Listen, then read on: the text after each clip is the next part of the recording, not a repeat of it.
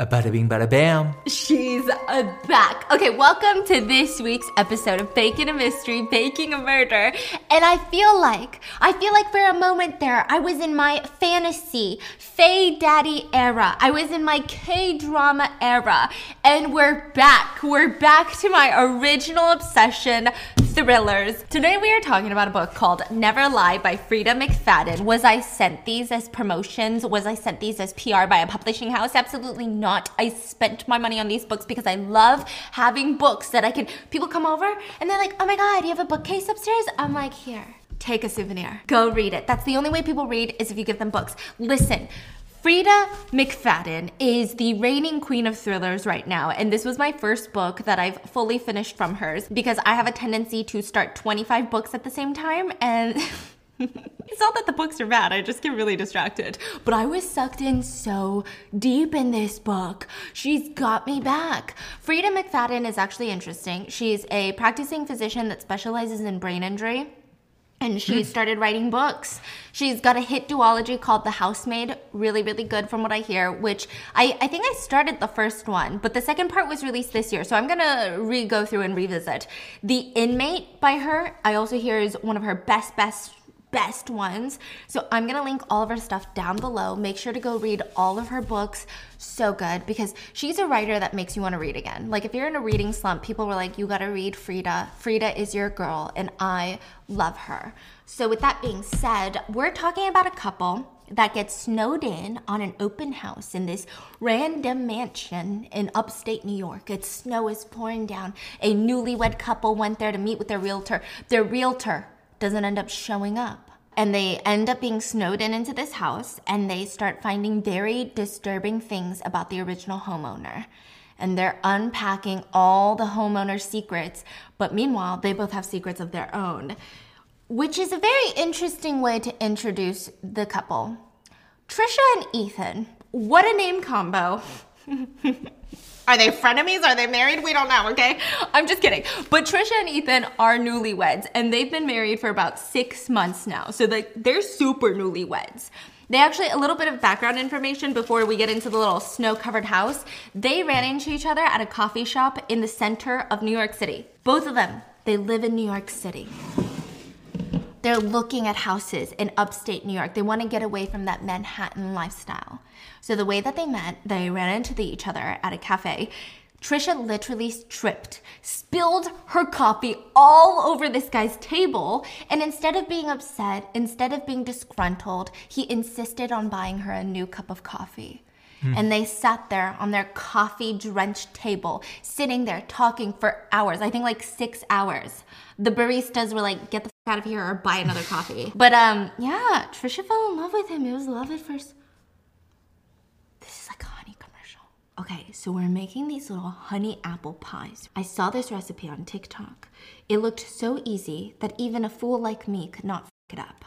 But I don't know. Never underestimate me, is what I'd like to say. You just gotta make these little rectangular honey squares and then place some apples on top and then do some more honey and then put a puff pastry. So anyway, they start dating. It was love at first sight since that original cafe meeting. Trisha's friends do not think so though. Ethan is not liked by Trisha's friends. I don't know what it is. They just freaking hate the guy, okay? The more everyone kept telling Trisha what a massive red flag this guy was, the more she loved him, you know? There was just something about his sky blue eyes. She just couldn't say no. She just had to date the guy, you know? I mean, it was true love. He had this big, goofy little grin, and he was painfully handsome. The only problem was, Trisha had a boyfriend at the time that she was living with, so she immediately ran back to her little New York City apartment, broke up with him, and straight up told him, I'm sorry, but I think I met the man that I'm gonna marry. Oh, damn. Breaks it up with him and starts dating Ethan. I mean, 9 months later, they're married in a small ceremony, and it's been 6 months of living together, learning more and more about each other. I mean, how long do you think it really takes to get to know someone? Like, really know someone? Trisha said that she knew that she loved Ethan, but she was kind of learning something new about him every single day. And she liked it. It was fun. Almost everything that she learned about him just made her fall more in love. She truly believed her girlfriends were just warning her that it was too soon, too fast. Because they were jealous. Jealous little hoes, jealous little thoughts. That's what she's thinking, okay? Okay, now you're gonna place some apples directly onto the honey in like a small little layer. Oh, wrong side. Oh. Oh shit, that's huge. How am I gonna put a puff pastry on these? I said no one can screw this up. Her friends are jealous, he's perfect, you get the whole spiel, you get the raging red flags, you see the foreshadowing, you know, and she thinks their lives are gonna be perfect. Except for the fact that Trisha is hiding a big fat secret from Ethan. And they're also stuck in a massive snowstorm in his car. This drive was a test on their newly built marriage. The snow is coming down heavy on the road. He's driving his little fancy BMW with beautifully leather seats. It is impossible to see anything in front of them. I mean, yes, the BMW is fancy, we get it, okay? It was mentioned multiple times. But now they wish they were in a truck, because every little turn felt like the BMW was gonna skid out of control. Honey, I think you missed the lane. I think you missed the turn to Cedar Lane. Trisha could see the vein on Ethan's forehead starting to bulge. She learned that recently. Ethan has a bulge on his forehead that only came out when he got mad. No, I didn't miss the turn. Okay, so the two of them are driving to upstate New York to meet with their realtor, Judy, and they had seen this massive house online that can only be described as like a Buckingham Palace situation. They're living in a shoebox in New York City. This is a mansion in the remote area of the state of New York. But now in this little isolated area, I don't know if you can even call it the suburbs, it's like really remote. They thought maybe the L train wasn't so bad. So Trisha's like, maybe we should just head back and come back another week. Trisha. She could see his knuckles go white and the forehead vein is bulging stronger. We've been on the road for the past 2.5 hours and we're supposedly 2 minutes away from the house and you want to turn back right now? He's mad, huh? You want to go back home right now? Okay, geez, fine.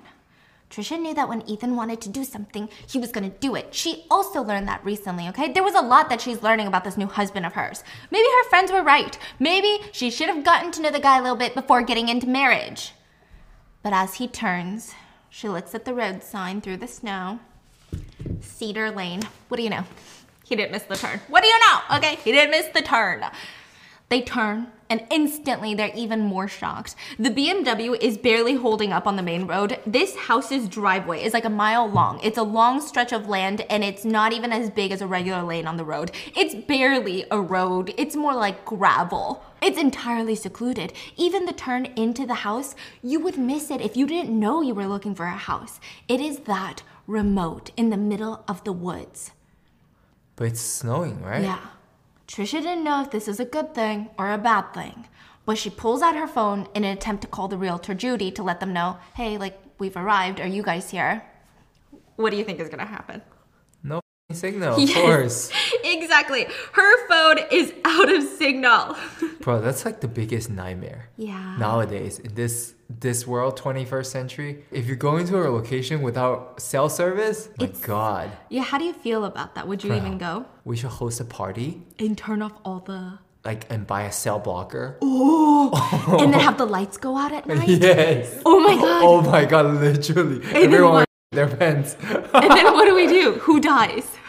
Oh my God. Oh, nobody dies? It's like escape room. Oh, wait a minute. That's so good. Oh, and then we should have a pre-recorded audio clip that plays on the speakerphones. You were in a chance to win $500. Listen, it doesn't sound like a lot, but this family will kill each other for $500, okay? A $500 gift card to Trader Joe's. Who killed Stephanie Sue? Oh! And then you're just sitting in the dark room watching the cameras. Wait, when should we do this? Please let us know in the comments if you guys want to see this vlog.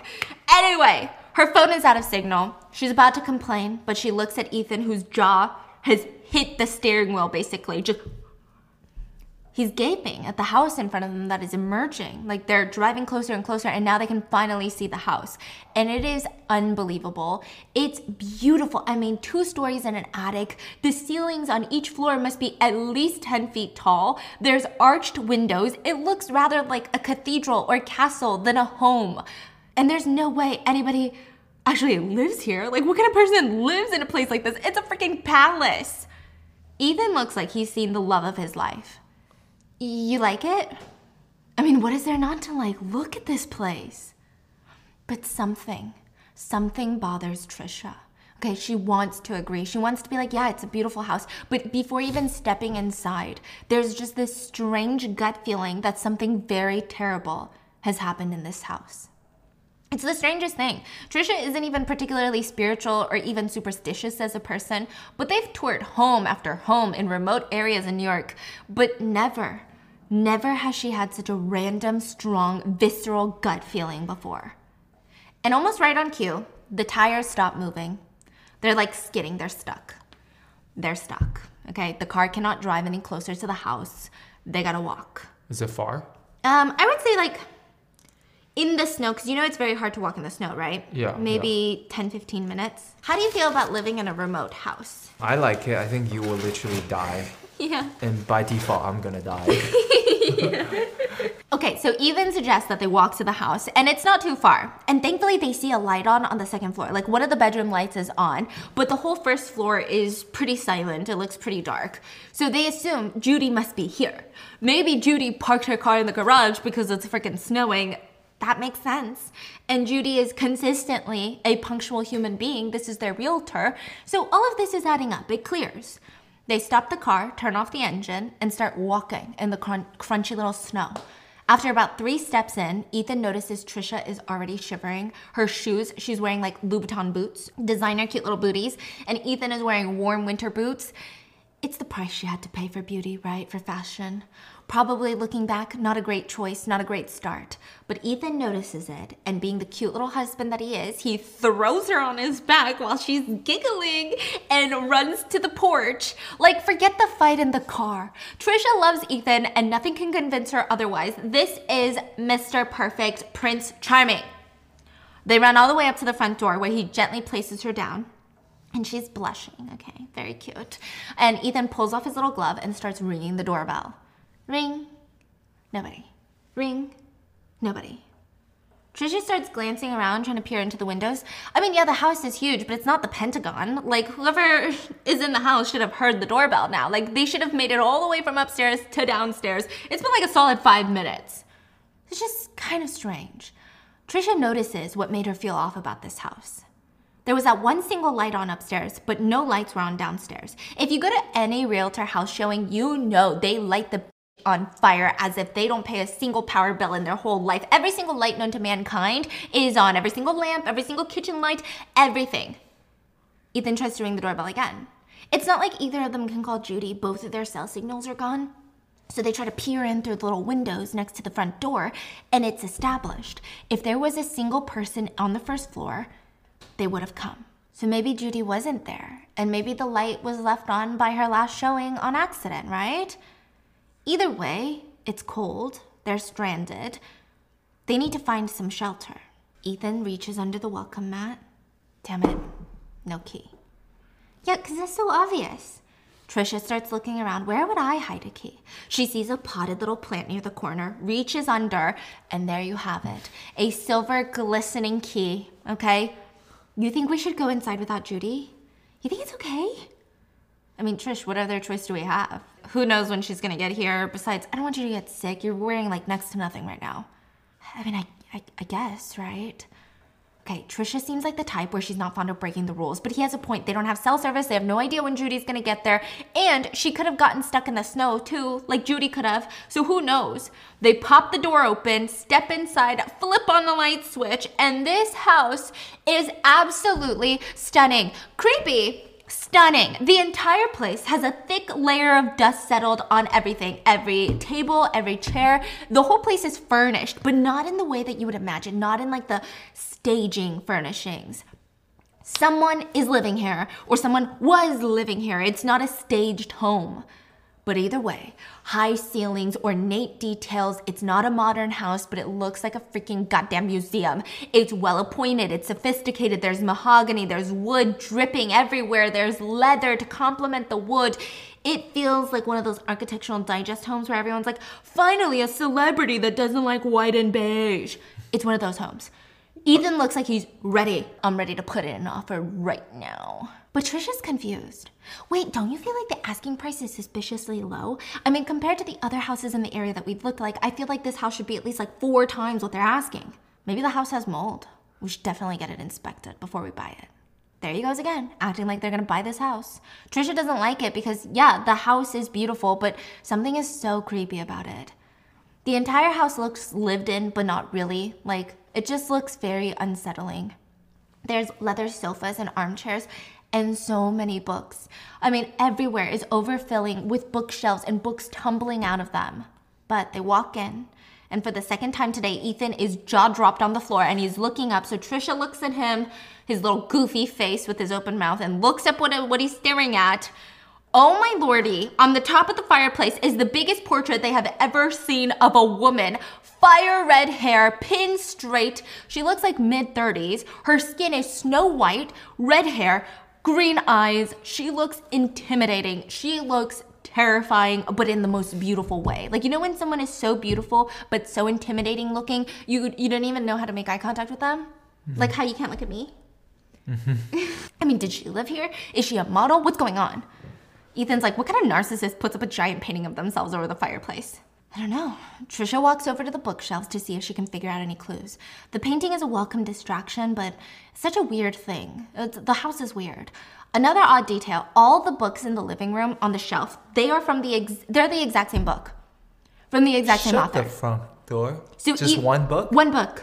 Oh, it's like this. Never lie. Oh, yeah. So either the homeowner works in publishing or is a massive fan, like I am, okay? Trisha pulls out one of the books, and the cover is this giant knife with blood that's dripping out of it. The title is called The Anatomy of Fear, and it's written by Dr. Adrian Hill. So a lot of times, the books on the back or in the inside cover, they'll have a picture of the author and a little section that's like about the author, right? Trisha turns it around, and there it is, Adrian Hill. Dr. Adrian Hill, the woman in the painting. Oh. Ethan, look at this. I think we're in this author's house. Do you remember seeing her on the news? Oh yeah. She's the psychiatrist that got murdered, right? Yikes. Right and wrong, okay? 3 years ago, Dr. Adrian Hill went missing. Her disappearance was one of the biggest cases in a long time. Probably because right before she went missing, her book, The Anatomy of Fear, was published, and it was read by practically everyone. It was a New York Times bestseller on the bestseller charts for weeks. But even more so once she vanished. You know, people have a more morbid curiosity to see if they can find some clues in her little book. So, yeah, it was a big deal. She didn't get murdered, Ethan. She vanished. Did you read the book? I don't like that pop psychology crap. It's actually really good. She writes about her patients, anonymously, of course, but it's cool how we can all learn something from them. I thought it was a really good book. It's not really my style, but her boyfriend killed her, right? I think I remember reading that somewhere. He was some sort of like tech dude, like some IT dude. Well, I don't know if he was ever arrested for it. I think the internet just kind of accused him of doing it. But let's be real. Trishy did it. Probably, I guess. The world is filled with crazy men. Which is why Ethan pulls her in for a hug and says, well, aren't you glad that I saved you from all of them?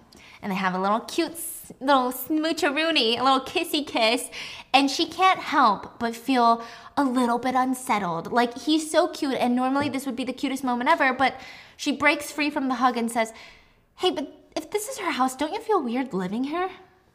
Not really. Trisha, everybody dies eventually. Unless you buy a brand new house, I'm sure someone has died in there at some point. And even then, if it's a brand new house, the lot that it's on, someone probably died on there anyway. I guess you're right. She's rubbing her arms, it's freezing cold, and her stomach is growling. Ethan suggests that they check the kitchen for any food, and Trisha's thinking, what the hell is gonna be edible in that freaking kitchen, okay? There is a dust on everything. Everything is caked in dust. And when he walks off, she sees it. A footprint in the corner. She doesn't remember Ethan standing there. The footprint is too big to be hers.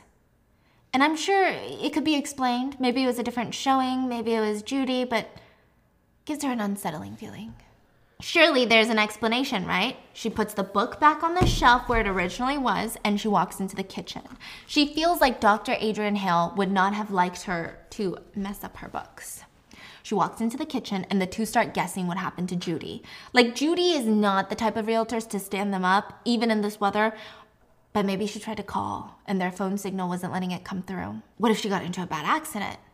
Strange. Either way, they look out in the kitchen window and notice the snow is coming down so hard they can't even see their car. The BMW is probably covered at this point. At this rate, they're snowed in a missing psychiatrist creepy house. I mean, the shit that happens once you get married. Are you ready, babe? Are you ready for this, okay? So they both start rummaging through the kitchen, it's like 10 sizes of their kitchen in New York. But here's the odd thing. The fridge has food. The fridge has a loaf of bread and a bunch of cold cuts. Bologna, turkey. So strange. There's no way that turkey is good. Like, there's no way I'm freaking eating that bologna from 3 years ago. Trisha, expires next week. Judy must have bought it when she came to do a showing. Our realtor, Judy, who only wears 6-inch heels, I'm sorry, I can't imagine her eating a bologna sandwich while showing this type of house. She's more of like a smoked salmon type of girl, you know? Trisha crinkles her eyebrows while Ethan gets to work making cold bologna sandwiches, because what choice do they have? And she can't help but feel bad, you know? He really is sweet. Hopefully he'll still love her when he finds out about...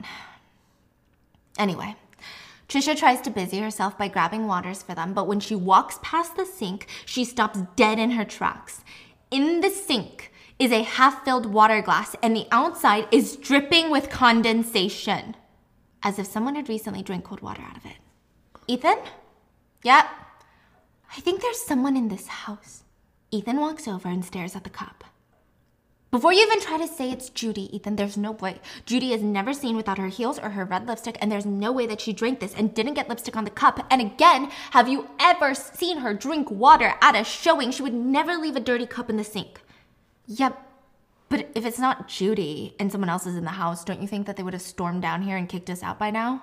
Yeah, but unless they're not supposed to be here either. And I guess that makes sense, but what do you suggest we do? I think we should go check the upstairs.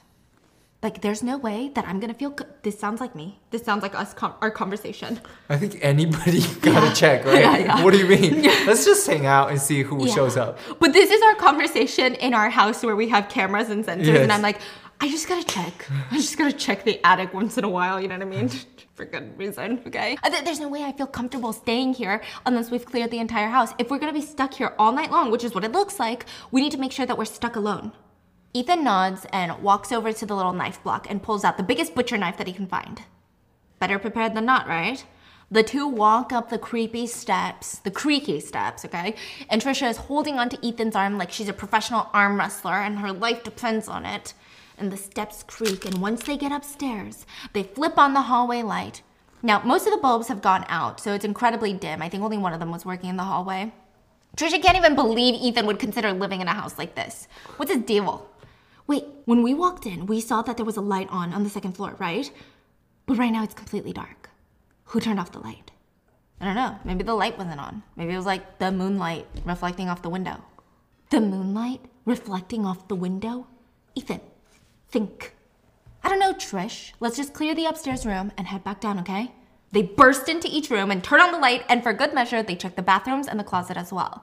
They went through 5 bedrooms till they were finally about to enter the last one. The primary suite. They slowly open up the door. Ethan turns to Trisha. There's nobody here. Other than a giant dust-filled king-size bed in the center of the room looks orderly, in place. It's clearly the biggest room in the house, Dr. Adrian's room, no doubt. But just to be safe, they clear the bathroom and this massive walk-in closet that is stuffed to the brim with cashmere.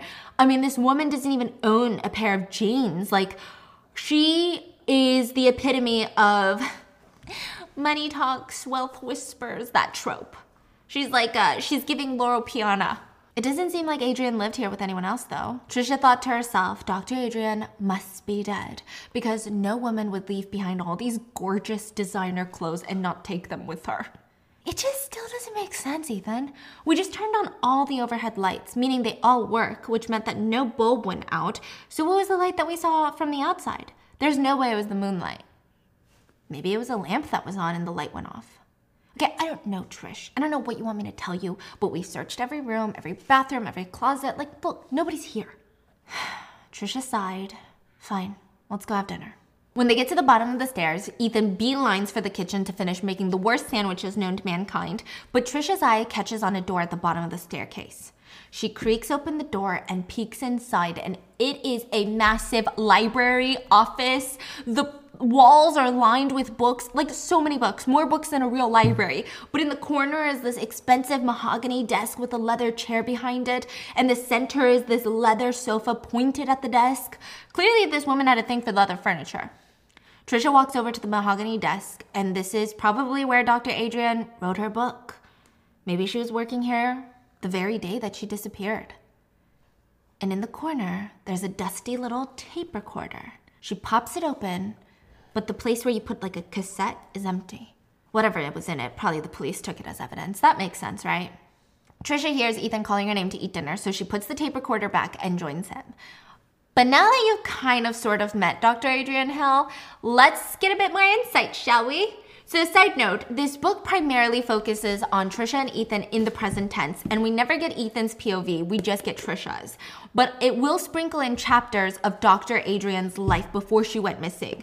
And you start getting clues that are needed for what Trisha is discovering in real time, and it's done really well. So typically with books that have two timelines that are intertwined, I don't know why, I typically favor one timeline over the other. Mm-hmm. I kind of like skim through the next because I'm like, I just want to get back to my favorite timeline, right? Yeah. But this one, I would say that both of them were very, very enjoyable. Like I didn't feel the need to like skip through either of them. I liked it.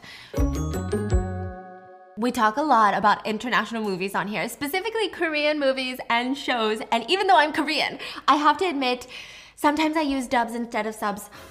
Okay, I know, don't hate me, but I have made the executive decision that I'm not gonna do that anymore. And also, I wanna watch more shows and movies and understand the context, the nuance of what's going on. And I wanna be able to go to China this year, at the end of the year, and speak my fiance's primary language.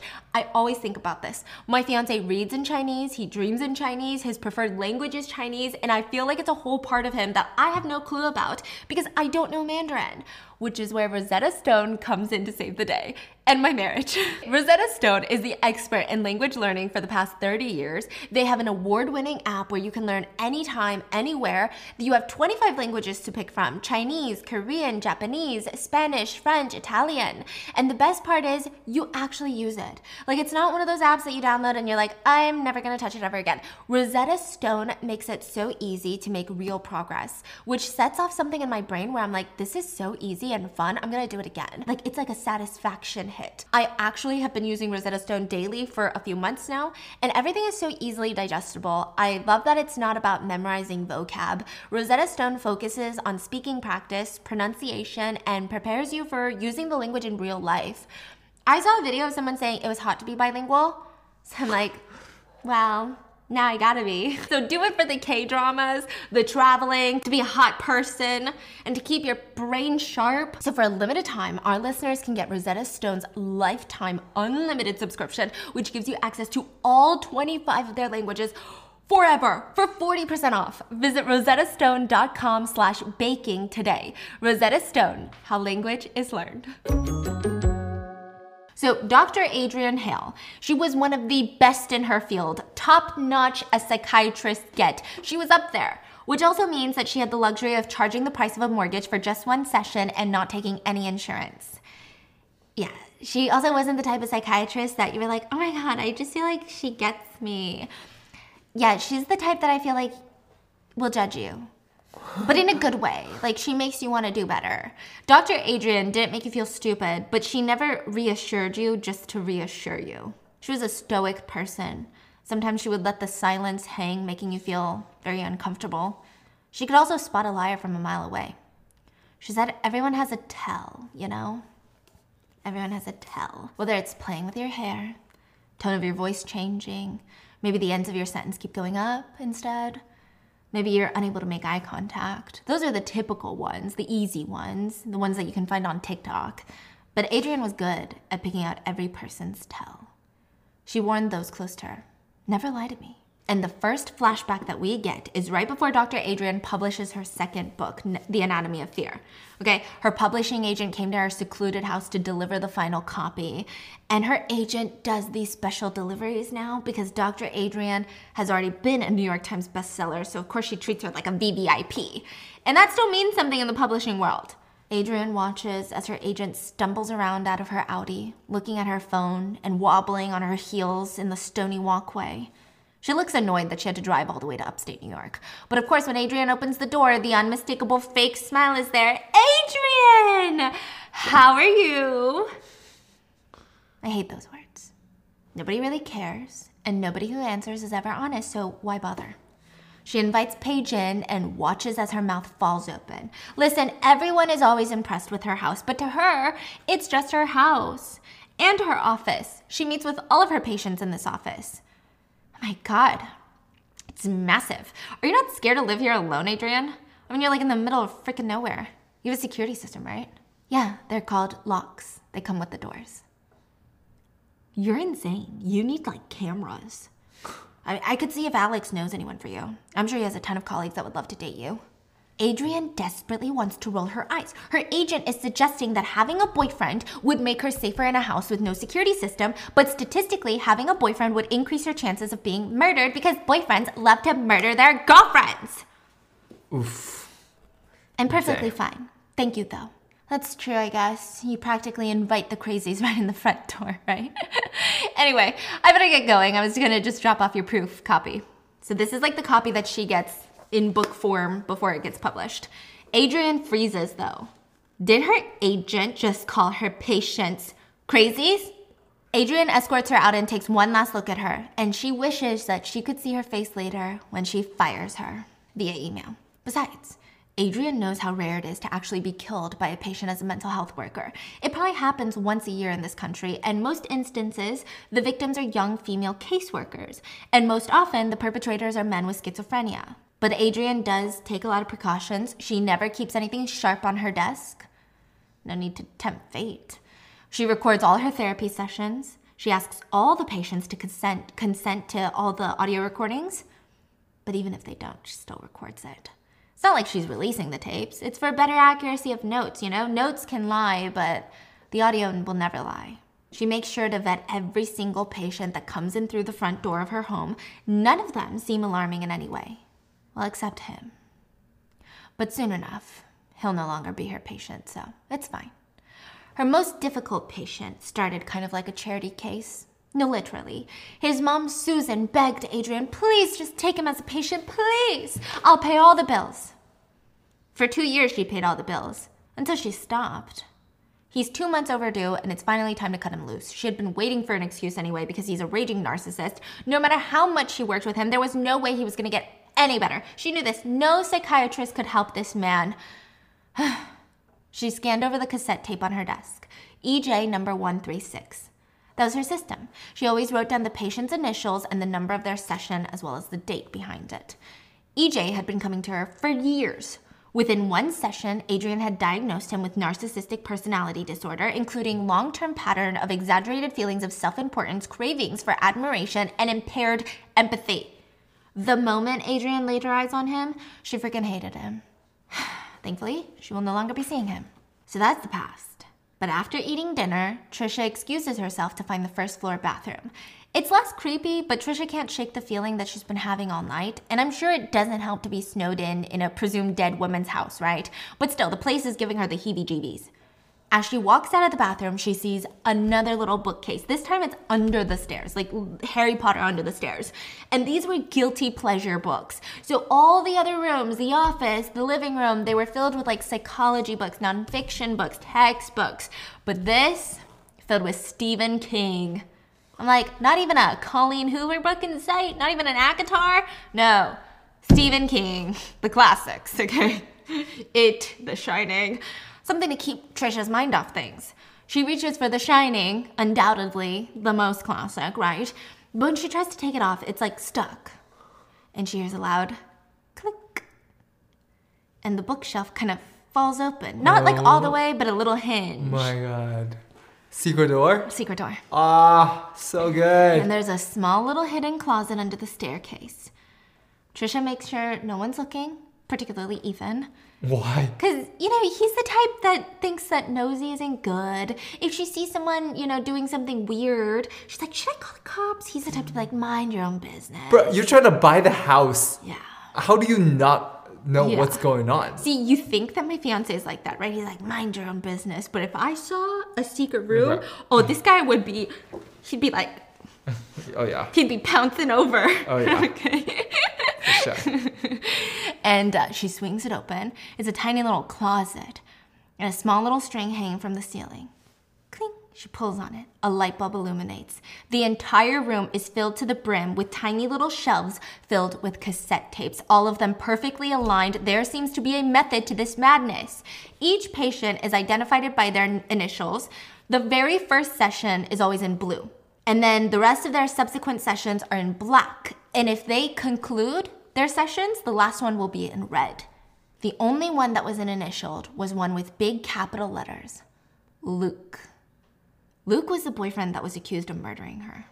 He was splashed all over social media, and before Trisha can get too invested, Ethan calls her name, and for some reason, she doesn't want him to know that she's snooping. So she closes the door and runs out to find him on the couch with a big bottle of wine and a smile on his face. He's always been a bit of a wine snob. Guess what I found? It's a cab from South Africa. It's not great wine, but it'll do. Ethan fills both of their glasses and clink. Trisha hesitates. She knows that now is the time, now is the best time to confess. But she can't bring herself to do it. So she takes the tiniest little sip of wine, hoping that her baby won't taste it. Yeah, it's correct. Trisha's big secret is that she's mother-freaking pregnant, literally mother-freaking pregnant. And the biggest red flag of all, if I were her friend, I would tell her that's a big red flag, is she's terrified of Ethan's reaction. She thinks that he will be mad at her. Technically, they had it all planned out. They were gonna be married, be free for a couple of years, buy a house, settle down, travel, and then in a few years, they were gonna start their family. But no, she's pregnant. Why is she scared? I don't know. Apparently she took antibiotics that interfered with her birth control, and now here we are. And she just remembers listening to this one phone call of his, okay? So Ethan runs a startup, and he was talking to one of his employees, and he was just screaming at him. That was the first time Trisha saw the bulging vein in his forehead, and she hoped that vein would never come out when he was talking to her. I mean, technically he had never yelled at her before, but still, it was kind of alarming. They sit on the sofa, and Ethan starts picturing their life in this very house, but Trisha is like, I don't know what you're talking about. All I see are Dr. Adrian's green eyes piercing into my soul right now. So Ethan notices, jumps up, takes down the portrait. What are you doing, Ethan? You can't do that. I'll put it back before we leave. He places the giant portrait on the floor with the picture facing away from them, like towards the wall. He jumps back onto the couch and starts making his moves on Trisha. I don't understand how you can even get a bonbon in a situation like this. Like, if you got a bonbon in a situation like this, I'd be like, you need to go see a doctor. But the doctor is gone. Oh, they do it. Yeah, they do it. When they're done, Ethan's like, I'm gonna go take a shower. Wait, are you sure? You don't think that's... Well, she's been missing for years. It's not like she used the bathroom yesterday. Trisha could not find one good reason why he shouldn't shower. So she watches him run up the stairs and remembered, she had something to do. Before she went out of the secret room, she had stolen a single tape. She wanted to go listen to it in the office. She finally has some privacy while he showers, and she runs into the office, puts it in. Session number 2 with PL, 25-year-old female who suffers from PTSD after surviving an extremely traumatic incident. She is so curious, huh? Oh yeah, wouldn't you be? Not like that. I'm like... Get out of here. You are these so people, curious. I don't even know these people. Why would I care? Yeah. Right? It's like, I don't know. Especially there's so many. I'm like, okay. But she's missing. I don't think I would have cared as much if the psychiatrist wasn't missing. Okay. But I think I'd be like... So you were going to be detective? I think I might have to be. I think I might have to. So PL was the main story of Dr. Adrian's newest book, Anatomy of Fear. Probably the biggest patient that Dr. Adrian had ever had. And Dr. Adrian starts the session. You mentioned nightmares? Yeah, it's like I'm reliving it. Like it's happening all over again. I know you had trouble talking about it in our last session, but hopefully you feel more comfortable with me this time. It helped for me to hear from you exactly what happened that night. It's not something I like to talk about. It's easier to talk about other things. Dr. Adrian keeps pushing her to talk about it, and PL starts getting more and more emotional. You can hear that she's crying. It was the worst night of my life. I lost everything that night. Everything. We rented a cabin for the weekend, and we just wanted to get away from the city, relax, have a good time. But the first sign we should have left was, it was raining all weekend. It was coming down on us, and we still tried to make the best of it. We roasted marshmallows by the fire. Cody and I went to sleep. Alexis and Megan went to their room to sleep in the cabins, and I was sound asleep when I jerked awake to screaming. Keep going. So even though patient PL was sobbing, Dr. Adrian kept urging her to continue. And she did, in between sobs. It's okay to cry. This is a safe place. Cody was screaming, and there was blood all over him. I saw above us was a man standing with a mask and holding a knife. I couldn't even make out his face, but I could remember there were wet hairs stuck to the sides of his face from the rain. And the smell. Oh my God, the smell. I will never forget that smell. It was so bad. It was like a wet dog. And he took everything from me. Cody and I were supposed to get married in a week. We were going to go to our honeymoon. I was supposed to spend the rest of my life with him and that monster. It's okay. It's going to be okay. How is it going to be okay, Dr. A? How is anything going to be okay? The man I was going to marry is dead. My 2 best friends are dead. I've got a scar on my stomach to remember that night forever. I should be dead too. That's what the doctor said. But you didn't. You survived. You're a survivor. You ran through the rain, the mud. You flagged down a car to help you even after being stabbed. That is why you're alive. You deserve to be alive. Yeah, well, what's the point? I can't sleep, work, or do anything anymore. I just can't stop thinking about what my life was supposed to be. And he's still on the loose. I'm constantly looking over my shoulder to see if someone is going to find me. I imagine he's at my window watching me sleep. The key word is imagine. He's not really there. You don't have to be afraid. If he were going to find you, he would have done it already. I'm losing my mind, okay? All I can think about, even in the car right over there, in my head I was positive that he was in the car behind me, chasing me. Yes, but it's all in your head. You cannot let this psychopath control your life. You are here to get better, okay? The tape ends and Trisha realizes that she's been in the office for about 40 minutes. And she's amazed. I mean, sure, she read Dr. Adrian's book, but listening to her voice, it sounds like she's the voice of God. The way that she told her patient, it will get better, it didn't seem like filler words. The way that she said it was so much assurance, confidence, force. It's like someone told you the future and you couldn't even argue with it. It's just what was going to happen. Trisha runs out to see Ethan freshly showered and in new clothes. Are you wearing the clothes that used to be her boyfriend's? The man that killed her? What choice do I have, right? You should change too. She's got tons of sleep clothes in her drawer. No thanks. I'd rather just sleep in my clothes. Oh my God. Sit yourself. You ready to come up to sleep? You want to sleep on her bed? I mean, the other rooms don't have blankets laid out unless you want to go rummaging through the linen closet for blankets, and it's the easiest option we have right now. Fine, but we have to lock the door. Unfortunately for her, none of the doors had locks, which seems dangerous for a woman who lives alone in the middle of nowhere. Like, you mean bedroom locks? Bedroom door? How are we going to get out of here tomorrow? Trisha is on edge, but Ethan seems not that worried. I mean, you would think that this guy is on vacation at a bed and breakfast that he personally booked. I'm hoping the storm passes and we get reception back. Judy knows we're here, so hopefully she'll try to contact us, and if she can't get in contact, I'm sure she'll send someone, right? Trisha gets into bed and lets Ethan cuddle her, and normally she feels safe in his arms, but not today. Not today. And being pregnant, she keeps waking up every hour to use the restroom. She thought that this was reserved for later on in the pregnancy, but I guess her bladder was already being squished. That and the house was just so creepy she couldn't even fall asleep. Trisha grabs the red robe, because she's exhausted, that's hanging on the door of the closet. Dr. Adrian's red robe. At this point, she's too tired, okay? To be fair, it's so soft. Buttery soft and warm. Trisha wonders why she waited this long to wear her clothes. And surely, in the morning, she's going to hate herself for this, but at 3 a.m., it's fine.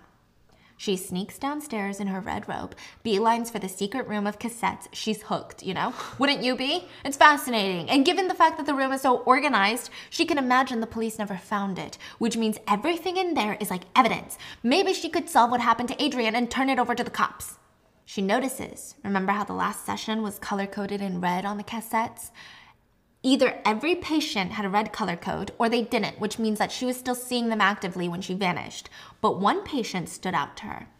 They had a red cassette, but then immediately after, black cassettes. Why would they end their session only to start right back up again? She pulls the red tape titled EJ 137, pops it in. Transcript 137 with EJ, a 29-year-old suffering from narcissistic personality disorder. He walks in. I got you something, Doc. A bottle of cab from South Africa. Thank you. I don't know how much you know about wine pairing, but this would go great with some sort of cream sauce. I appreciate the tip. You didn't have to. Please have a seat. EJ sits down, and Dr. Adrian informs him that his mother had stopped paying for his sessions. Do you remember this guy? Yes. Meaning she can't see him anymore, and he feels very upset. He accuses her of just being money hungry, doing it for the money, and when that doesn't work, he tries to guilt trip her by saying that he was making such good progress, and it was all gonna go to shit because of her. He even begs her to open a tab for him. He can pay her eventually. His parents are technically filthy rich, and they're just being assholes right now. It's not like you need the money, Adrian. You just had a best-selling book. I bet you made a fortune. You should pay me to hear my life stories. Oh, That is irrelevant. You could write a whole book about my life and make what, $1 million off of it? It doesn't work that way. So what, you're just gonna cut me off because I can't afford your sessions anymore? Goodbye, good luck. I have a colleague of mine that does take insurance that would be more than happy to take you in. I'll go to the papers. Big, fancy, Harvard-educated psychiatrist turns down patient because he's not loaded and can't pay for her new Chanel bag. So you never actually cared about me, huh? As I said, I'm sorry. Sorry? Well, you don't know what sorry is. You're gonna be real sorry later. I'm gonna have to ask you to leave. I'll be back. And when I am, you'll be begging me to sit on that leather chair. Begging me. Trisha ends the tape and wants to gag. The man on the tape was threatening Dr. Adrian. He sounds toxic, violent, scary, threatening. I mean, just listening to his voice sent shivers down her spine. And the worst part is, the voice sounded so creepy, but also like kind of familiar. She could not put her finger on it. Strange. It's not what you think. So the bottle of wine they probably drank, the one from South Africa, was probably given to her by this patient. She felt disgusted for even taking a sip of his disgusting wine. But if this was supposed to be his last session and it ended so badly, why would she take him back? While she's deep in thought, she hears a bang, like a crashing noise. She can logically try and convince herself that it's Ethan getting some water, but she knows that's not true. She grabs a pair of scissors from inside the desk drawer and runs out. She scans the kitchen, the living room, nothing, no one. And then she sees it. The portrait of Adrian Hale, the one that they placed on the ground facing the wall, it was back up hanging. yikes. And her green eyes were staring into Trisha's soul. She books it up the stairs, runs to the master bedroom, slams the door shut, starts trying to move the dresser to block the door. Ethan wakes up confused. What are you doing, Trisha? I heard a noise. There's an intruder in the house. Maybe it's a squatter. I don't know, but someone in this house, okay? There is someone in this house. What are you talking about, Trisha? The painting was moved. Moved! Why would a squatter do that? I moved the painting. What? It never occurred to Trisha that Ethan would put it back after taking it down. But it kind of made sense. Trisha, you're freaking me out. Are you all right? Listen, if you woke up in the middle of the night, Yeah. freaking shoveling, blocking the door and say there's an intruder Yeah. or squatter, Yeah. my reaction is like, not, what are you talking about? Yeah, your reaction is, Yeah, I'm like freaking grabbing the gun, like blocking it, hide, dodge, call 911, like do everything. Yeah. But he's like, what are you doing? What's wrong with you? Is that the reaction? what's your deal? Yeah, it's like, what? What's going on? Come on, get it together, chop chop, we're under attack. Yeah. Oh my gosh. Oh my gosh, you need to work on your survival instincts. You got the survival instincts of a f***ing grapefruit. But maybe it was the pregnancy hormones making her paranoid. Look, Trish, we cleared every single room in this house. There's nobody else here. It's just you and me, okay? Ethan convinces her to get back in bed, and this time he gives her a back rub, and slowly she drifts off into a slumber. Now, Adrian was not all about the money, like EJ accused her of being. For example, in her free time, she liked to volunteer at a clinic for low-income folks in the Bronx. She loved it. She knew that they actually needed her help. Her regular patients, no offense, with the exception of PL and others who have experienced major traumatic events, majority of her clientele were bored-rich housewives that were unfulfilled by their hedge fund manager husbands who pay little to no attention to them, and it was boring, okay? Those sessions pay the bills. This clinic, the volunteer work, it's the reason she got into psychiatry. Anyway, one day she's running late, which is her absolute pet peeve, and she's speeding to the clinic because When she volunteers at the clinic, they load her up so tight on schedule, she doesn't even have a lunch break. Everyone's back to back. So if she's late, it pushes into the next one and the next one. And she's only there once a week. These people desperately need her help. When she gets to the parking lot, a red Jetta turns into the parking spot that she had been signaling for. So her blinker had been on. They knew what they were doing. They knew that she had been waiting for that parking spot. So she did something she doesn't normally do. She honked her horn and didn't let go. It was like, beep. The driver of the car, a young kid, gets out and has the audacity to stare at her, as if to say, so what? I took your spot. She wanted to run him over, but of course, she couldn't. It was immature, you know? Instead, she found a new parking spot, ran into the clinic, and it's actually at this clinic she runs into Luke Strauss. He did not work at the clinic, but he was hired by a third party to turn all the clinic's paper files into a digital file. He worked for her boyfriend. Oh. Well, soon to be. He worked for a tech company, and it was very obvious that Luke had a crush on Dr. Adrian. Very obvious. And when he found out through nosy receptionists that Dr. Adrian lived out in the middle of nowhere, he offered to install a security system for her. He said that he just installed one for his mom, and she feels so much better now. Now, back in present time. The next morning, Trisha wakes up to a note on her pillow. Ethan telling her he's working on breakfast downstairs and he didn't want to wake her. So she brushes her teeth with her finger and Ethan is downstairs pan-frying eggs. Why the hell were there eggs in the fridge, huh? Not that the answer matters right now, because whether pregnancy or why the fuck were there eggs, Trisha runs to the sink and just lets it rip. She's gagging, she's throwing up for like 5 minutes straight. Ethan seems super concerned. And there's just no more hiding it. I'm pregnant. She half expected him to fly into a rage because, you know, but instead he's really happy. I thought you wanted to wait a few years at least. I thought you wanted to wait, Trish. I only said that because it didn't feel right to put pressure on you for such a big thing. But I really want to have a baby with you. You're not just saying that to make me feel better. Of course not. Why do you think I want to look for houses so soon? So we can fill it with all our little kids. Thank God. I was terrified to tell you. I thought you were going to get so angry when I told you. What? When am I ever angry with you? He does have a point. When is he ever angry with her? Annoyed? Sure. Angry with others? Sure. But with her? Never. It kind of makes sense now, though. What do you mean? All the paranoia? The rummaging around at 3 a.m.? The whole painting thing? Pregnancy hormones, right? Yeah. I guess. Speaking of painting, Trisha's eyes go back to the fireplace and the painting is back down. What? Thanks for putting it back down again, though. It was creeping me out. What do you mean again? He needs to stop playing this.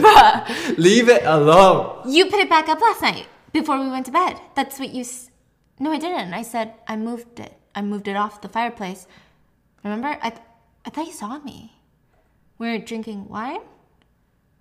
Trisha starts panicking to the point where there are sweat beads forming on her forehead. Ethan's trying to reassure her that she's overthinking and she didn't actually see it. It was late, she was exhausted, she's pregnant, emotionally stressed. There's no way the painting was back up that night. Maybe it's like a nightmare.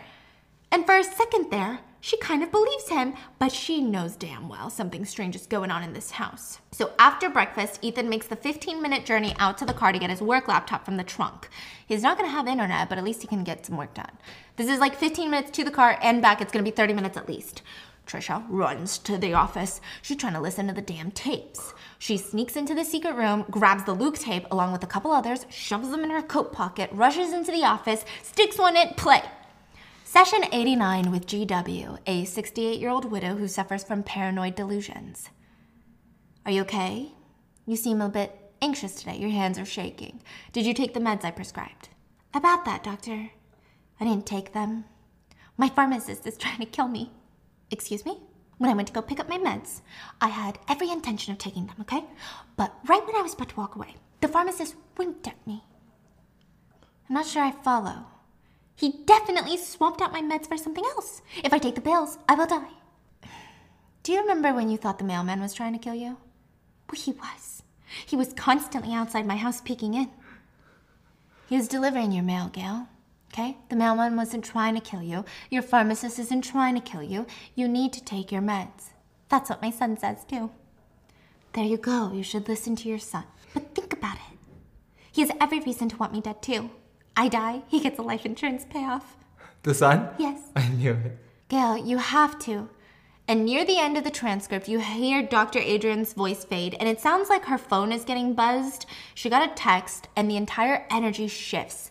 Dr. Adrian is heard in the rest of the transcript very unprofessionally canceling on Gail, like canceling the rest of the session. So let's bring it back to the past. Adrian knows that's very unprofessional, but she just got a text message from EJ. This is after their very last session. He texted her a video with accompanying text that read, "I took a video of you in the parking lot in the Bronx. Thought you might enjoy it."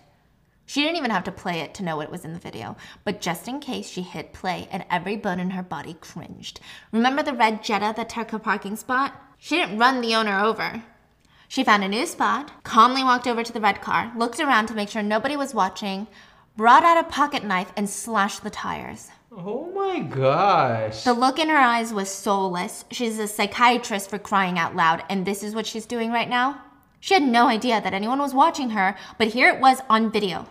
She responds to EJ, "What do you want?" "I'm outside your front door." Adrian freezes. It's dark outside now. The idea of being alone at him at night makes her want to cry. She can't call the cops because one look at that video and she's done for. She's going to get arrested. Her career, everything is over. She opens the door and invites him in hesitantly. "What do you want?" "Adrian, come on. Don't be mad at me." "Don't be mad at you? Why the hell were you following me around in the first place?" "I wasn't following you. It was a coincidence."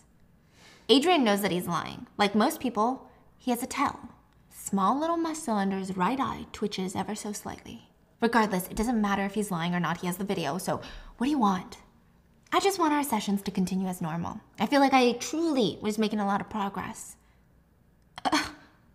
What? I mean, but what choice does she have? So they agree to 1 session a week, 4 times a month. I mean, she can put up with it. 4 hours in a month. And before he leaves, he tells her, "Don't worry. I'm not going to ask for anything else." But she sees that little right eye muscle twitch just a tiny bit. Back to the transcripts. We have the first session that is after EJ's supposedly last session. So the first session after the blackmail. Trisha puts it in and presses play. "Nice to be back, Adrian. What would you like to discuss today, EJ? Have you thought about applying for more positions? You said you wanted to be a sommelier for wine. Didn't you say you loved wine?" "Yeah, well, I'm a bit bored of it. Besides, who knows when my parents will die and I'll get a big payout. You know my mom, she's a horrible driver.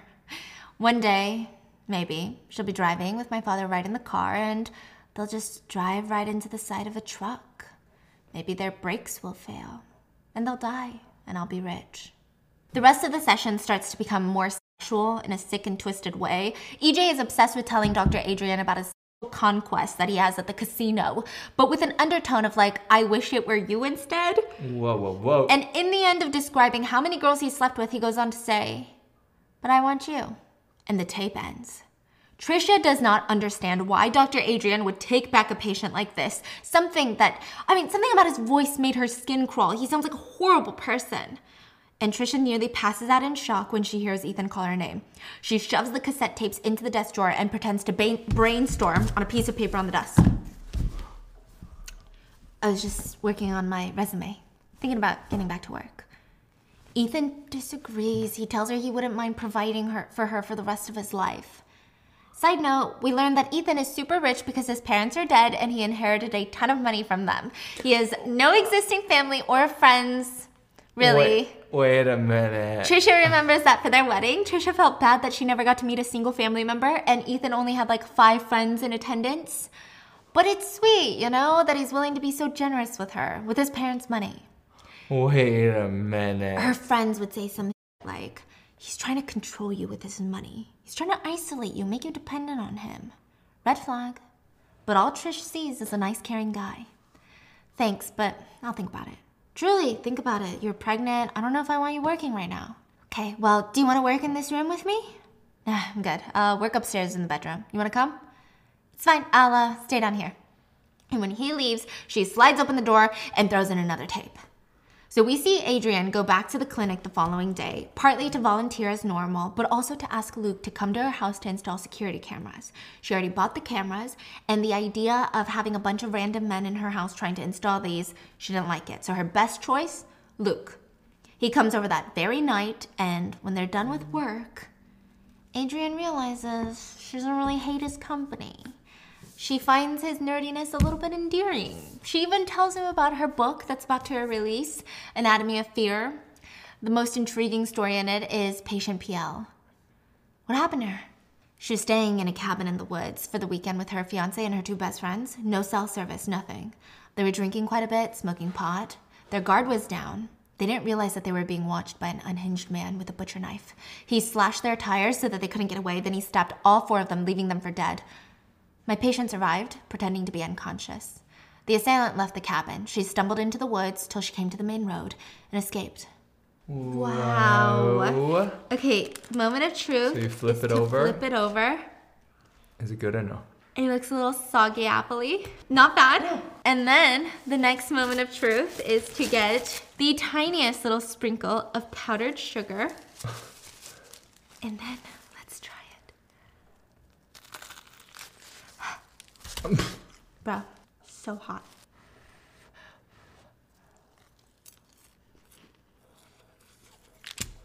Good, bad, average? Mm-hmm.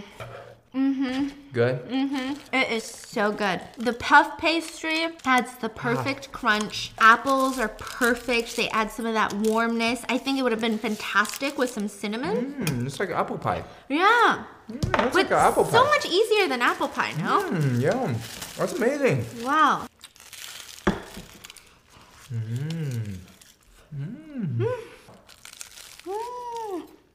I mean, get out of here. I'm a professional baker. No wonder I have a Bacon of Mysteries. If people could bake this well, they'd start a Bacon of Mystery. Oh, yeah? Incredible. Now, Luke is like, Jesus Christ, that's awful. The worst part is they never caught the guy. He's still out there. For the past year, she's had nightmares. It tortured her knowing that he's still out there. But with counseling, she's gotten a lot better. Luke ponders for a moment and then shows her how to work her newly installed cameras. One by the front door that connects to her phone. He also installed motion sensor lights around the back of the house. And a few things happen afterwards. They go into her office and he notices the tape recorder. She offers to record him, a pretend session if you will. That's what's on the Luke tape. And Luke thinks it's comical at first, but she ends up hitting a nerve and finding out that he was married once before. His wife died in a tragic car accident, but he doesn't want to talk about it any further. At the end of the transcript, you hear them starting to make out. It's getting hot, wild, steamy, which is naturally what happens when you bring up your dead wife, right? Great. What the transcript doesn't show, though, is that they did it after that. She stopped the tape, they went upstairs, and they did it. Adrian was so shocked. Okay, this is so out of character for her, but she really likes him. She's not dumb enough to date the guy, though. She just wanted physical satisfaction, and she got it from him. But instead, they went downstairs to munch on some PB&J crackers, and you know what? She kind of enjoyed his company, okay? He could pique her interest. He wasn't shallow or boring or one-dimensional. He was actually very intriguing. He also mentioned how he got into legal trouble when he was younger. She's like, you? You don't even look like you would... Yeah, well, I thought I was a cool smart ass when I got into hacking, but I actually got into a ton of trouble. Thankfully, I was a minor at the time. My parents lawyered up, and I was good. But I've learned my lesson. Interesting. Anyways, Luke offers to leave. You know, he's not a puppy waiting for her attention. He knows Adrian prefers to sleep alone, and so does he. He does not overstay his visit. He leaves immediately after crackers, and Adrian thinks to herself, I like this guy. And maybe, just maybe he can help. When Trisha listens to the transcript, I mean, it doesn't make sense. It sounds like Luke really does like her. Why would he kill her like everyone on social media is alleging? But maybe like a lot of toxic boyfriends, once they started dating, things got dark. Maybe he's jealous. Feeling a little bit creeped out, she heads upstairs to check on Ethan. And when she's heading upstairs, she sees this little string from the ceiling. Attic door. She yanks the cord and a ladder materializes in front of her and she slowly climbs up. She hesitates before popping her little head in. And she's thinking, what if she finds something that she can never unsee in the attic? What is she gonna do? What if Dr. Hale is up there, okay? Should she call for Ethan to search with her? No way. He would tell her to stop being paranoid and close the attic door. He would blame it on her pregnancy hormones, that motherfucker. So she quietly just pops her head up, uses her signalless phone to turn on the flashlight, and there's nothing up there. Trisha lets out a sigh of relief, and as she's about to hoist herself down, Everything in the house, including in the attic, was covered in a layer of dust. But in the corner of the attic, a bright blue jumbled up fabric sticks out to her. A sleeping bag with not a speck of dust. In the attic? Yeah. She doesn't know what's going on or who it could be, but one thing is clear, someone used that sleeping bag recently. Trisha tries to tell Ethan about her suspicions, but he brushes her off like she's losing her mind and begs her to put something warm on from Adrian's closet. And with enough urging, Trisha bites the bullet and throws on a beautiful white cashmere sweater, and she has to admit, it is the best fabric she had ever put on her body. It's incredible. But maybe the cashmere sweater has a lot more history than she imagined. Because we get a blast from the past of Adrian walking in the kitchen watching Luke cook. He really is good at cooking. That one-night stand turned into a two-night stand, and now he was over probably 3-4 times a week. She was even considering giving him a drawer in her closet. And just maybe one day he could, that's crazy, no. He could move in one day. She's not the type to fall in love or even date long-term, but for some reason she could genuinely see her life with Luke. Luke had opened up about his ex-wife. She opened up about being familyless. Her parents never were interested in her. You know, they never knew what to do with her. Adrian said, as much as adults like to deny this, adults don't like it when kids are smarter than them. And that's how her parents were. They both died when she was in high school. Anyway, while they're bonding, she gets a ring on her phone from the Ring camera. Who is it? One of my patients is outside. EJ. At this hour? Jesus. Just ignore it. He struggles with boundaries. It's just best to ignore him. Luke looks like he wants to argue, but he drops the topic. EJ does eventually go away, but Adrian knows he's gonna be back. So remember how they were agreeing to one session a week? Now it's 2 to 3 sessions a week, and most of the time it was him describing in explicit detail his exploits. What the So back in current time, Trisha pops in another cassette to listen. Session 179 with EJ. The day after he stopped by the house to see Adrian, but of course, that's not in the transcript. Thanks for seeing me on such short notice, doctor. I didn't have much of a choice, did I? What can I help you with today? This session, EJ forces Adrian to prescribe him oxycodone. She tries to tell him it's not good for her to do this. She could get caught. She can prescribe antipsychotics and the likes, but never narcotics. Just psychiatric medications. He won't listen. He tells her either she prescribes it or he's going to release the video. He forces her hand and she writes the prescription, and at the end he promises her that this will be the first and last time. That's what Trisha hears, but she doesn't see the tiniest little twitch in his right eye. So back to present day. Trisha goes out to help Ethan with lunch, another turkey sandwich, but this time he's microwaving it. You're not supposed to have cold cuts when you're pregnant, you know? I read that. Where did you read that? Trisha briefly wonders because they don't have service, but maybe he read it like a month ago and it's just a random thing that stuck with him.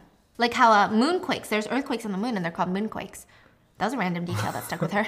Anyway, they eat their warm turkey sandwiches and ponder the gender of their baby. If it's a girl, we can name it after your mother, and if it's a boy, your father. His face drops. My parents and I weren't close, Trish. Trisha tries to dig deeper. I mean, this is her husband. She wants to know him, but every time she tries, he stops her. Why do you always have to be so damn curious about everything, Trish? Why do you have to know everything about everyone? I don't. I just want to know everything about you because you're my husband and I love you. I just don't want to talk about my parents, okay? I want to look forward to my life right now, not backward. Okay, yeah, I get it. I understand. The two silently finish their lunch watching the snow come down. Unfortunately, it looks like they're going to have to stay another night. Ethan goes back to work upstairs and Trish pops in another tape. Session 183 with PL, the 27-year-old female who suffered from PTSD after surviving an extremely traumatic incident.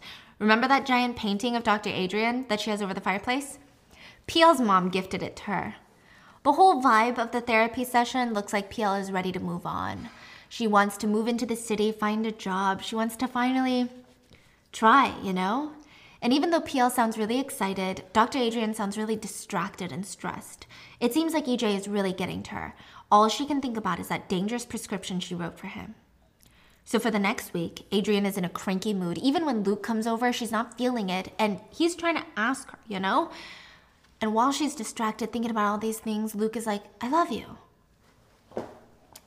He's saying I love you for the first time. They've been dating for months, and this moment feels so special, and she wants to say it back, but she just bursts into tears because for the first time, she feels herself falling in love with someone, but her entire life is falling apart. It's okay, Adrian. You don't have to cry. I didn't say it because I want you to say it back. In fact, I know that you might not, and that's okay. I'm not hurt just because you don't respond, I promise. No, it's not that. That's not why I'm crying. Then what's going on? You seem really distracted and stressed out recently. Is it work? Kind of. I'm being blackmailed by a patient. Blackmailed? Jesus, the guy that showed up in the middle of the night? That was him, wasn't it?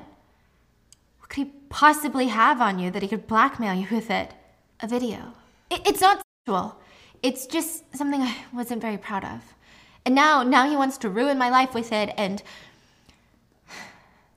You said when you were in high school you could hack computers, right? Where are you going with this? Maybe you could find the video for me and delete it? Luke looks stressed and disconnected. He looks honestly disappointed that she would even ask for such a thing. Adrian also won't tell him what's on the video that could be that bad. And she says, look, I can get you his apartment keys. You can go to his house, get onto his computer, and just delete the video. It'll be okay. And how are you gonna get his keys? Just let me worry about all of that, please. Just because we delete the video from his phone or his laptop doesn't mean he doesn't have copies elsewhere. It might not be foolproof. Like, it might be a moot point. Adrian considers it, but she also knows EJ. She was his psychiatrist for 2 years. He's way too unorganized to do something like that. He's more of a chaotic narcissist. Luke looks at her and his eyes are sad, but it works. He agrees to take her hand and he agrees. Okay, I'll do it. Transcript 181 with EJ. EJ is already in the room when the tape starts, and he's been sipping on a glass of wine that Adrian had left on the table. When she enters, she apologizes for being late, and EJ starts talking. But only to say, sorry, oh my god, I have this really lightheaded feeling right now. I feel like the room is spinning. How much wine did you have? I don't know, I just drank it out of the bottle. All of it? Yeah. Good. So we get the doctor's perspective, and she's checking his pulse. She had drugged the wine so she could knock out Luke, get the keys to his house, send Luke there, and do the damn thing. She checks to make sure he really is knocked out, reaches into his pocket, grabs his phone and his keys.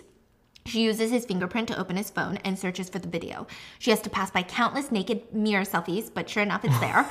She hands it over to Luke and makes him promise to never ever watch the video, and he agrees. He begrudgingly starts deleting all traces of the video from the phone.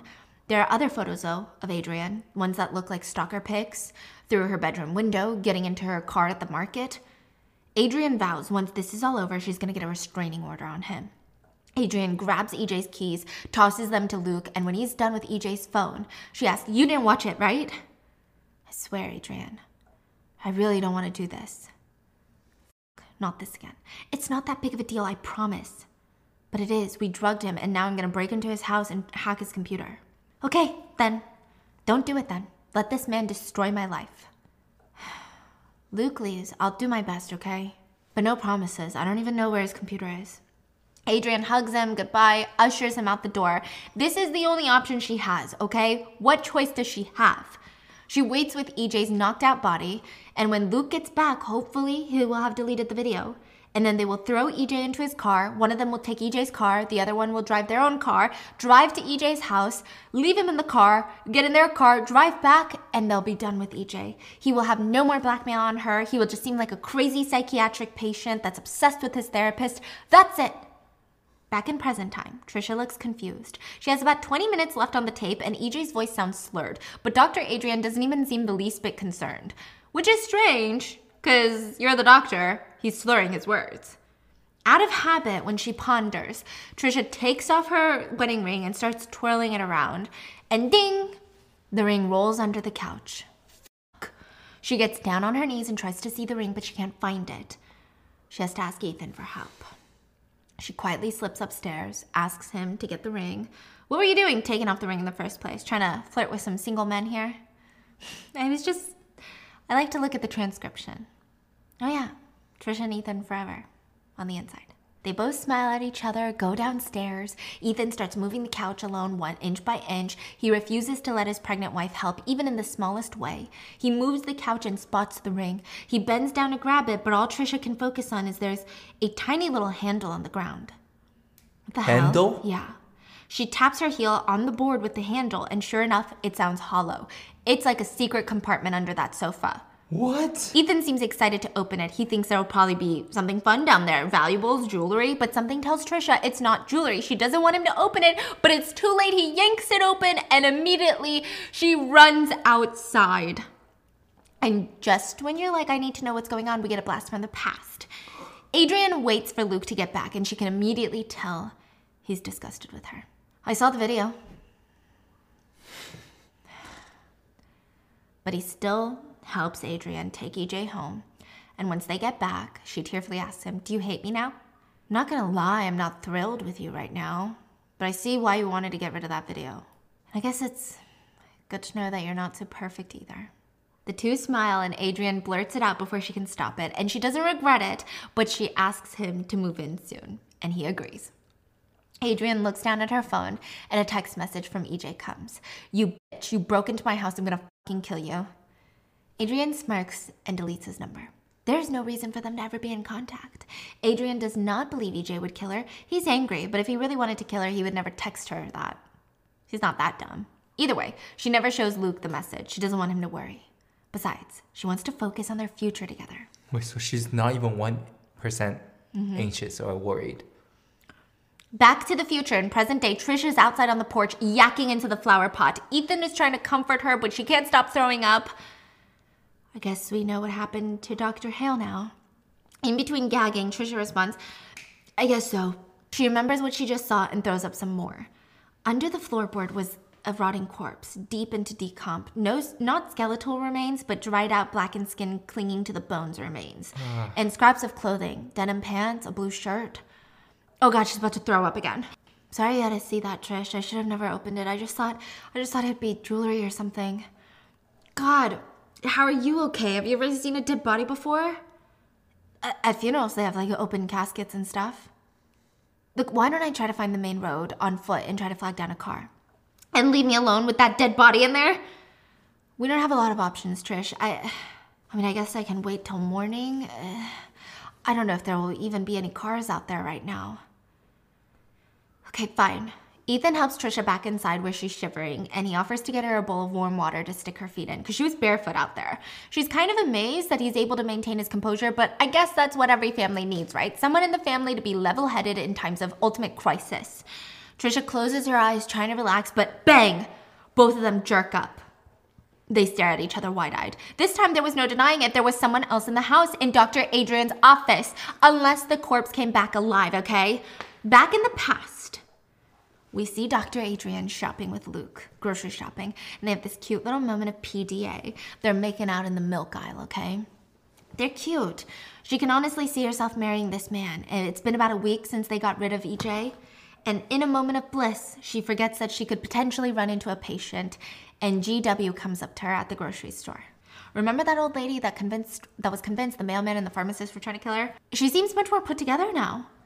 Hello, Gail. How are you? I haven't seen you in a while. Oh, dear. I didn't mean to interrupt you and your gentleman friend, but I just got very excited when I saw you. Well, I haven't seen you in so long. What's been going on? Are you all right? Oh, everything is great. I took your advice and I had a talk with my son, and it made me realize how paranoid I was with my thoughts. You really helped me so much, and I even stopped drinking, which I think was adding to the paranoia. I've completely turned things around. Dr. Adrian just lost some money, but she's genuinely happy, okay? Gail looks better than ever. The two say goodbye, and Dr. Adrian turns around and hears a ding from her phone. Reaches in, grabs her phone, and boom, the video is there. She texts, what do you want? Talk tonight. Dr. Adrian knows she just made exponentially one of the worst decisions of her life. She just poked a sleeping bear, and he was angry. Adrian this time made sure to keep Luke out of it. Even asked him to go home so she could rest for some big days she had with patients. She wanted to make sure she had no chance of losing this man. Adrian waits for EJ to show up, and just the sight of him makes her want to throw up, okay? But there he is grinning at her. You don't look so good, doctor. Feeling sick? What do you want from me? You're acting like you don't like me very much. I gotta say, it kind of hurts. Let's get this over with. I'll write you a check right now. A big check. How much do you want? Oh, you didn't hear? My parents were in a terrible car wreck last month. They didn't survive. And I'm their only heir, so, I don't think I really need money right now. This is exactly how he suspected his parents would die, remember? Adrian's blood ran cold. For the first time, she realized she made the most colossal mistake of her entire career. He is not just a narcissist, he is a full-blown psychopath. Just tell me what you want. I can give you another prescription if you want. But I want you, Adrian. You want more sessions? Call it whatever you want. But I want to do whatever I want to you. Anything and everything. She's about to gag. Out of the question. Don't rule it out so quick. You might enjoy it. I bet you're getting tired of that nerdy little boyfriend of yours. OMG. Get out of my house. If you want to leak the video, go ahead. I won't play these games with you. Now, what if I told you it's not about you anymore? Then he shows her a video of Luke going through his house, rummaging around, prying his laptop out of the locked drawer using a screwdriver and deleting the video. This will ruin his career too. Just think about it. From the moment I saw you, I knew you and I were gonna happen. You with your red hair pinned back, acting like you knew more than anyone else. Kinda liked it. So why don't you think about it for a few days? Think about whether avoiding a few nights of pleasure with me is worth destroying your entire life. Oh, and your boyfriend's life. And with that, EJ leaves and Adrian is about to be destroyed. Back in present time, Trisha is scared. Ethan grabs the biggest knife that he can find in the kitchen and they both make a run for the office. They slam open the door and there's a man standing in the middle. What? He's got his hands in the air, his whole body is shaking. He looks like he's in desperate need of a haircut and a shower. He looks stick thin and frail. Who are you? I just need a place to stay for the night, please. I didn't know that anyone was living here. It's really cold out. I'm sorry. Trisha feels sympathy, like it must be hard to be without a home in a weather like this. But there's something odd about his story. Ethan catches on too. What are you doing in the office then? They looked down and the bang they heard was the compartment slamming shut. Then it hit Adrian. The voice. She recognized the voice. You're Luke. You're Adrian Hale's boyfriend. Let's take it back to the last few weeks of Adrian's life. Luke notices Adrian hasn't been herself recently, again. He confronts her about it and she tells him everything. The video is back, but there's also a video of him. She doesn't tell Luke exactly what EJ wants from her, but she lets him know that he's never gonna leave her alone. He's gonna want more and more and more, and he'll ask for more. Yeah, then Adrian, we just have to let the videos out. He's controlling you right now. Sure, the video could destroy you, it could destroy me, but you don't think he's destroying you right now? You're right. He's gonna keep destroying me for as long as he's alive. What are you saying? I think you know, Luke. Are you... No. No, you need to let him publish the video and just accept the consequences. In the end, Luke seems disgusted and annoyed that first of all, she got him to do something that he wasn't comfortable with, and now there's a video out there that could potentially ruin his life. But on top of that, now Adrian is suggesting that they kill AJ. I mean, has she lost her mind? Either way, Luke leaves, and the way he leaves, the way he looks at Adrian, it's hard to imagine that he will ever come back. And Adrian is so upset. EJ just ruined her life, ruined his life and their relationship, so now she was gonna have to take care of EJ herself. Meanwhile, in real time, Trisha and Ethan confront the man in the office and ask Luke, the boyfriend, what are you doing here? Look, I didn't kill her. I loved her. I would never. Then what are you doing here? I didn't have a place to go, so I've been staying here. Why don't you have a place to go? Are you kidding me? My entire life is ruined. Everything went to shit. Everyone thinks I'm a killer. I wasn't even arrested, but now I can't keep a job. My family thinks I did it. I can't even rent a place. So yeah, that's my sob story. You want anything else? Trisha and Ethan decide to tie him up and let the police deal with it whenever they get out of here. Trisha doesn't like it, but there's no other option. It doesn't look like they're gonna get out tonight. She doesn't feel comfortable sleeping knowing that Luke is lurking around. So she grabs the duct tape and starts taping him up. While she does it, he tells her, I loved her. I truly loved her. I would never, never do anything to her. Trisha believes him. They tie him up and they leave him in the office, and when they get outside, Ethan tells her that he's gonna go out and look for help tonight. There's no way he feels comfortable sleeping while he's tied up in the office. Trisha doesn't want to be left alone with Lucas tied up, but she agrees. She needs to get out of here. So Ethan is about to walk out, but he notices something, and Trish notices it too. She must have been in such a rush. The bookshelf on the staircase is protruding out a tiny bit. The tape room. Ethan walks to it, slowly opens it up. What the hell? She recorded all her patient sessions? Trisha wants to lie, but she knows that he'll see right through her. Her cheeks are on fire. I found it yesterday. And why didn't you tell me? You seem busy, and I didn't think you would even care. That's bullshit, and you know it. Have you been listening to the tapes? No. Don't lie to me. Maybe a few. Don't listen anymore. Promise me, you can't. I promise. I'm gonna head out, but you're violating so many HIPAA regulations right now. You could be in big trouble. Do you not get it? These are patients. Okay, I'll stop. Trisha agrees, but she knows that can't be the only reason he doesn't want her to listen to the tapes. Ethan walks out and Trisha realizes she's got to get all the tapes back that were stuffed in the office drawer and put them back before either Ethan and or the police arrive, because Ethan's trying to get the police, right? But that means she's got to go into the office that Luke is tied up in. She walks in and she's got to pass by him. She's trying not to make eye contact. You're Trisha, right?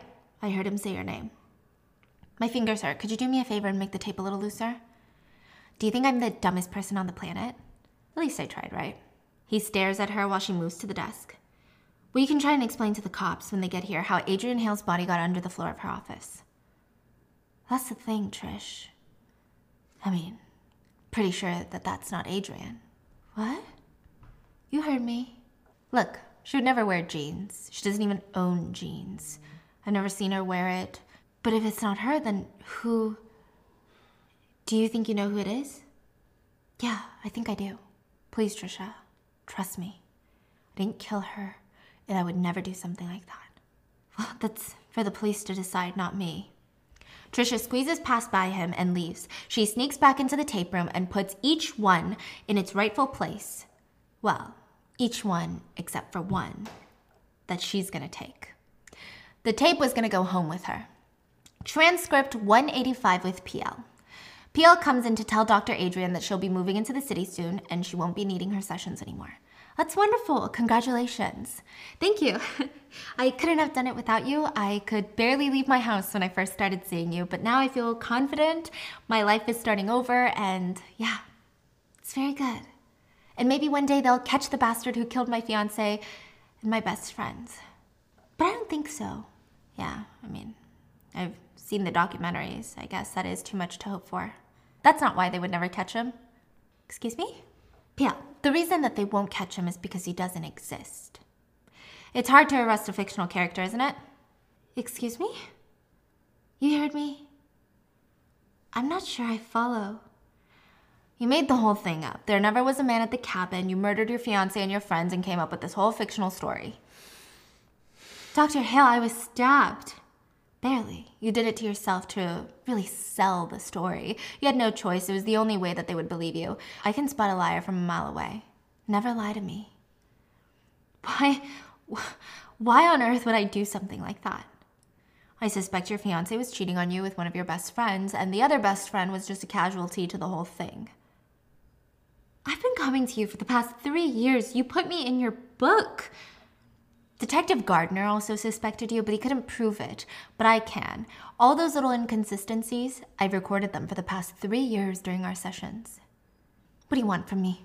I have a little problem, and I need your help. What kind of problem?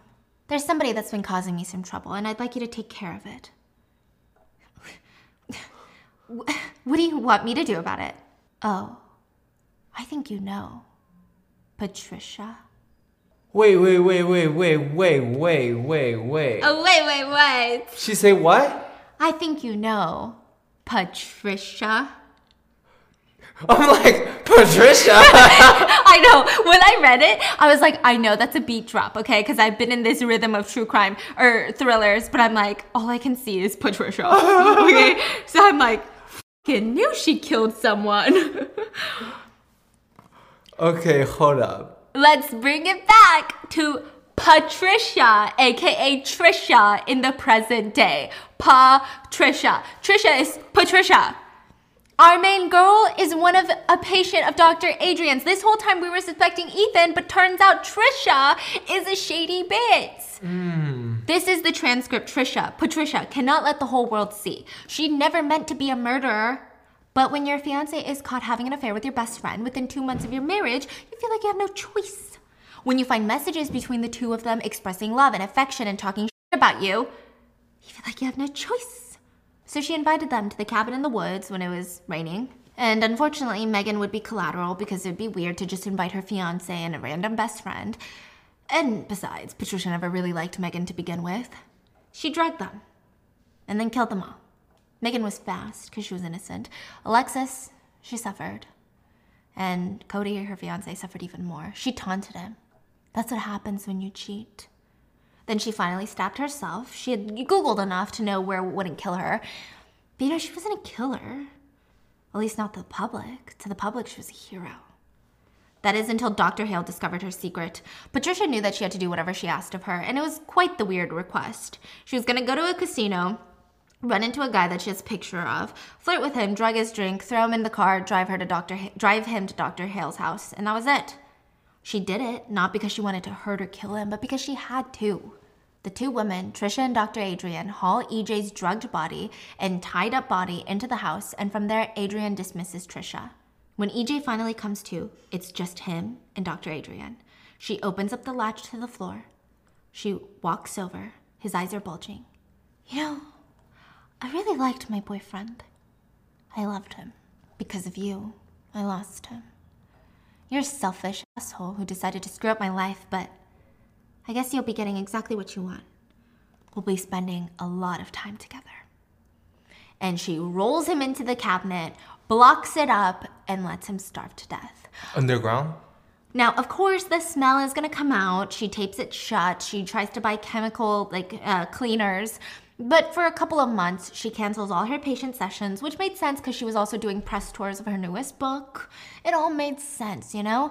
But Patricia was losing her mind. She had been searching this guy up ever since the day that she dropped him off all drugged up at Dr. Hale's house. The problem is, Trisha is not the most moral person. She doesn't care if he's dead. But guess what? She's the one on the CCTV cameras drugging his drink, not Dr. Hale.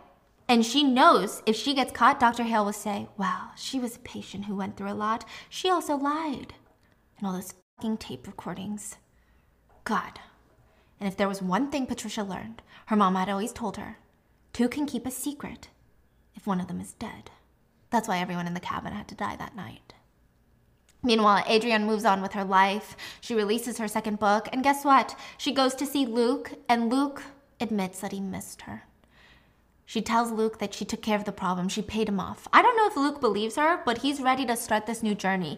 They decide that they're going to meet up for dinner that night, and they're going to get married. She knew it. She could feel it in her bones. This man was her endgame. When she gets home to get ready for their dinner date, she sees Patricia's car parked outside.